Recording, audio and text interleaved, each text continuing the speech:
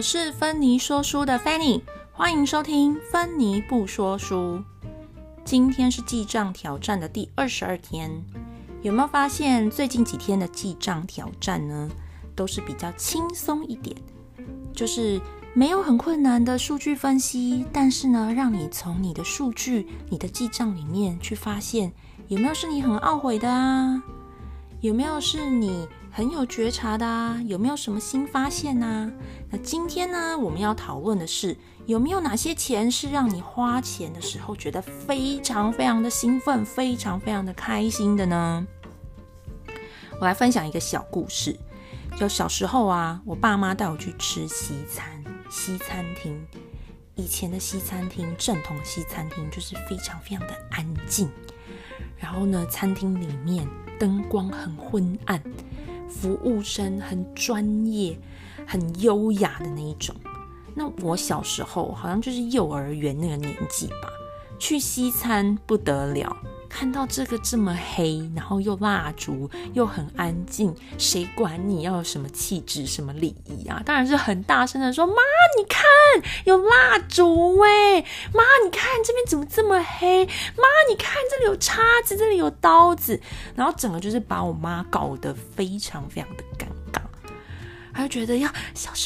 小声一点，但是没有用，因为我就很好奇嘛，觉得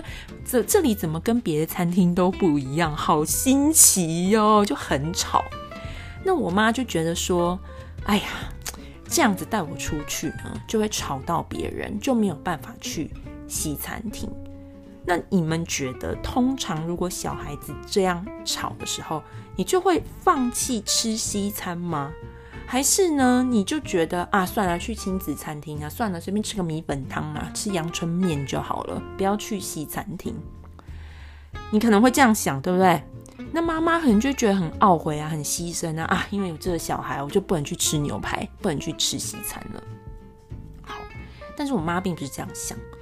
他并不会因为我很吵，或者是我年纪小，或者是我在西餐厅很大声，他就觉得他不能享受西餐。那当然他也是一个呢就是没有要干扰别人的人啦，所以他并没有硬再带着我去吃西餐，但是他把西餐搬回家，他在家里布置了蜡烛、桌巾，然后他自己烤牛排、烫蔬菜，然后把我家呢灯光关得非常的昏暗，点蜡烛，然后我们全家就我爸我妈在那边拿刀叉在餐厅吃牛排，自己家的西餐。他还是会教我礼仪哦，刀子要这样拿，叉子要这样子拿，吃到一半的时候刀叉怎么放，吃完的时候刀叉怎么放。所以呢，我并没有因为不能去西餐厅而没有吃到西餐，没有吃到牛排排餐，或者是说也并没有因为不能去西餐厅而没有学到西餐的一些礼仪，或是去享受那些氛围。因为我在家里还是有蜡烛，还是有桌巾，还是有不一样的餐具，还是有灯光。所以这件事情就告诉我啊，其实吃的东西吃得好，身体也会很开心，心里呢也会觉得很开心，有一种被爱的那种感觉。而且呢，吃并不要觉得说啊很穷酸，因为我不可以做什么，我怕胖，或者我怕吵，或者是我不想要干扰别人，我为了我身体一定要怎么样，我就吃的好像很紧绷，或是这个不能吃，那个不能吃，这个餐厅不能去，那个餐厅不能去的。所以这对我来说，我就会觉得钱花在食物上面都是很开心的。所以我回头去看我的记账啊，真的是几乎就是都爱吃要么吃什么韩式料理啊，吃日式料理啊，吃豆腐锅啊，或者是吃烧烤，吃什么我就是好像就是都是这些钱，虽然好像吃掉了就没有了，可是我觉得那对我来说就是很开心的事情，而且我不会觉得我为了要减肥，或者我为了有小孩，我为了要怎么样，我就这个不能吃那个不能吃的。只要我身体是很健康的，那我就可以吃。当然我曾经也有身体不好的时候，那个时候必须要甜食、炸物跟很寒很冰冷的东西不能吃，那无可厚非嘛，因为你饮食还是要有一个控制，而且前提是当时身体并不舒服，身体是生病的，所以呢炸物甜食不能多吃，那是一定的嘛。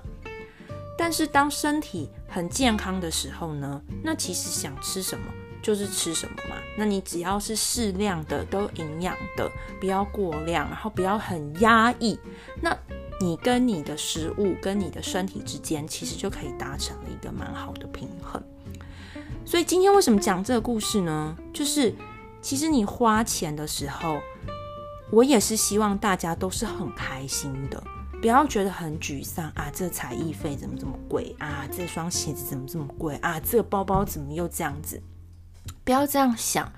你要想尽办法去让自己觉得很开心。那我们记账呢，其实就是为了要有预算嘛。那如果你有预算的话，花钱你是可以非常开心的把它花光的，对不对？因为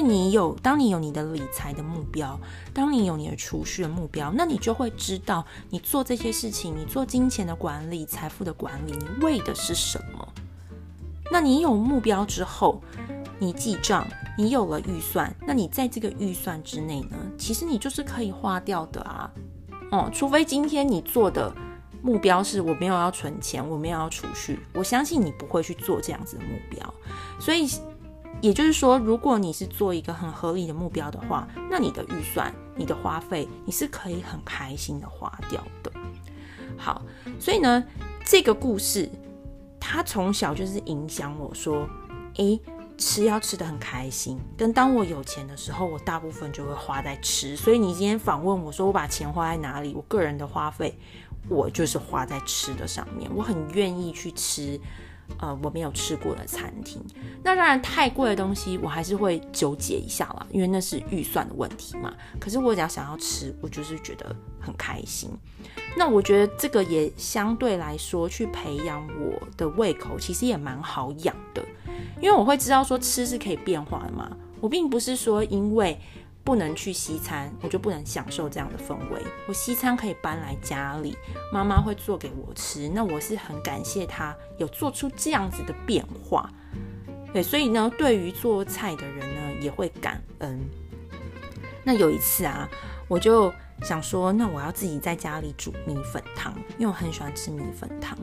但是我并不知道米粉这种东西呢其实是就是烫一下就好，就是可能以前出去买米粉汤、阳春面，在面摊的时候没有仔细看过老板那个米粉到底烫几下，所以我以为米粉跟面一样要煮很久。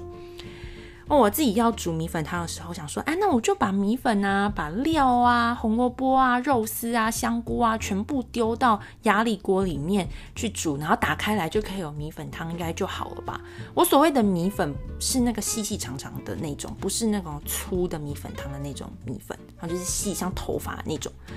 好，我就把它丢下去，殊不知这就是灾难的开始。等到压力锅煮好之后呢，那个米粉也全部就是烂在锅子里面，就变成很像喷吧。那我就很沮丧嘛，对不对？我好不容易买来了米粉，买来了肉丝，买来了香菇，买来了红萝卜，放进去之后它竟然变成了一桶喷，我就很沮丧很沮丧。那我们家的人因为那时候已经结婚嘛，老公小孩他可能没有看过我对于吃的这么的沮丧，这么的不开心，他们竟然把那些软烂的米粉吃完了，然后呢还很正向的跟我说，妈妈，那你就再多练习一下，之后你就可以把米粉汤煮得很好吃咯。我听了觉得好感动哦，就觉得说原来我对于食物这么在乎，然后我对于花钱去买东西、买食物、买吃的东西是很开心的，但是当我遇到挫折的时候，我还是有一股力量是可以去支持我有创意，然后有成长的思维，我下一次可以再去调整，再去变好的。所以呢，当我要再花钱在买来吃的上面的时候呢，我就会特别的小心，然后呢，我也会特别的很感谢煮菜的人，然后也很感谢吃我煮东西的家人或是朋友们。因为你要知道，做一个烹饪啊，进厨房其实是真的要花很多的心力。那如果在吃饭的时间又挑三拣四，或是嫌这个嫌那个，其实你相对来说，你就是把愤怒的情绪、不好的情绪、焦虑的情绪全部也一起吃进肚子里面了。所以呢，我觉得你花钱去做的事情呢，尽量都是要让你开心。那我们今天讲的故事呢，是跟吃的有关。当你开心，你吃下去的东西呢，就不会是负面的。那也一样啊，你花钱如果是买衣服或是买家里的用品，那你买了那些东西，你在使用的时候呢，你也要是开心的。这样子呢，当你的钱跟你的物品做一个交换，对吧？因为是用钱去换这个物品嘛，或是换一个服务，换来的时候呢，也都要是开心的。好，所以今天的记账挑战呢，就是要你回头去想想看，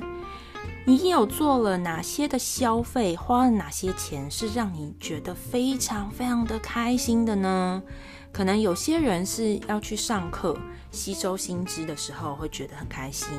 有些人是买衣服的时候觉得很开心，有些人是做 SPA， 或是有些人是买一些收集的物品，比如说公仔啊或者是小娃娃的时候你觉得很开心，我觉得都很好。因为最主要是要让你自己去知道